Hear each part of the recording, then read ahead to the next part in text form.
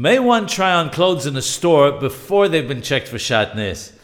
According to all opinions, if one is not certain whether or not the garment one wishes to try on contains Sha'atnez, which is most often the case, one is permitted to try it on. In a situation where one knows for certain that the garment contains Sha'atnez, and one would obviously remove it after purchasing it, there is a difference of opinion. According to Maran Yosef Karo Zal, one is prohibited to try on a garment that one knows for certain contains Sha'atnez. The opinion of the Ramah Zal is that if one knows that the garment contains Sha'atnez, merely trying it on is permitted. Sephardim, therefore, may not try on a garment that they know to contain Sha'atnez.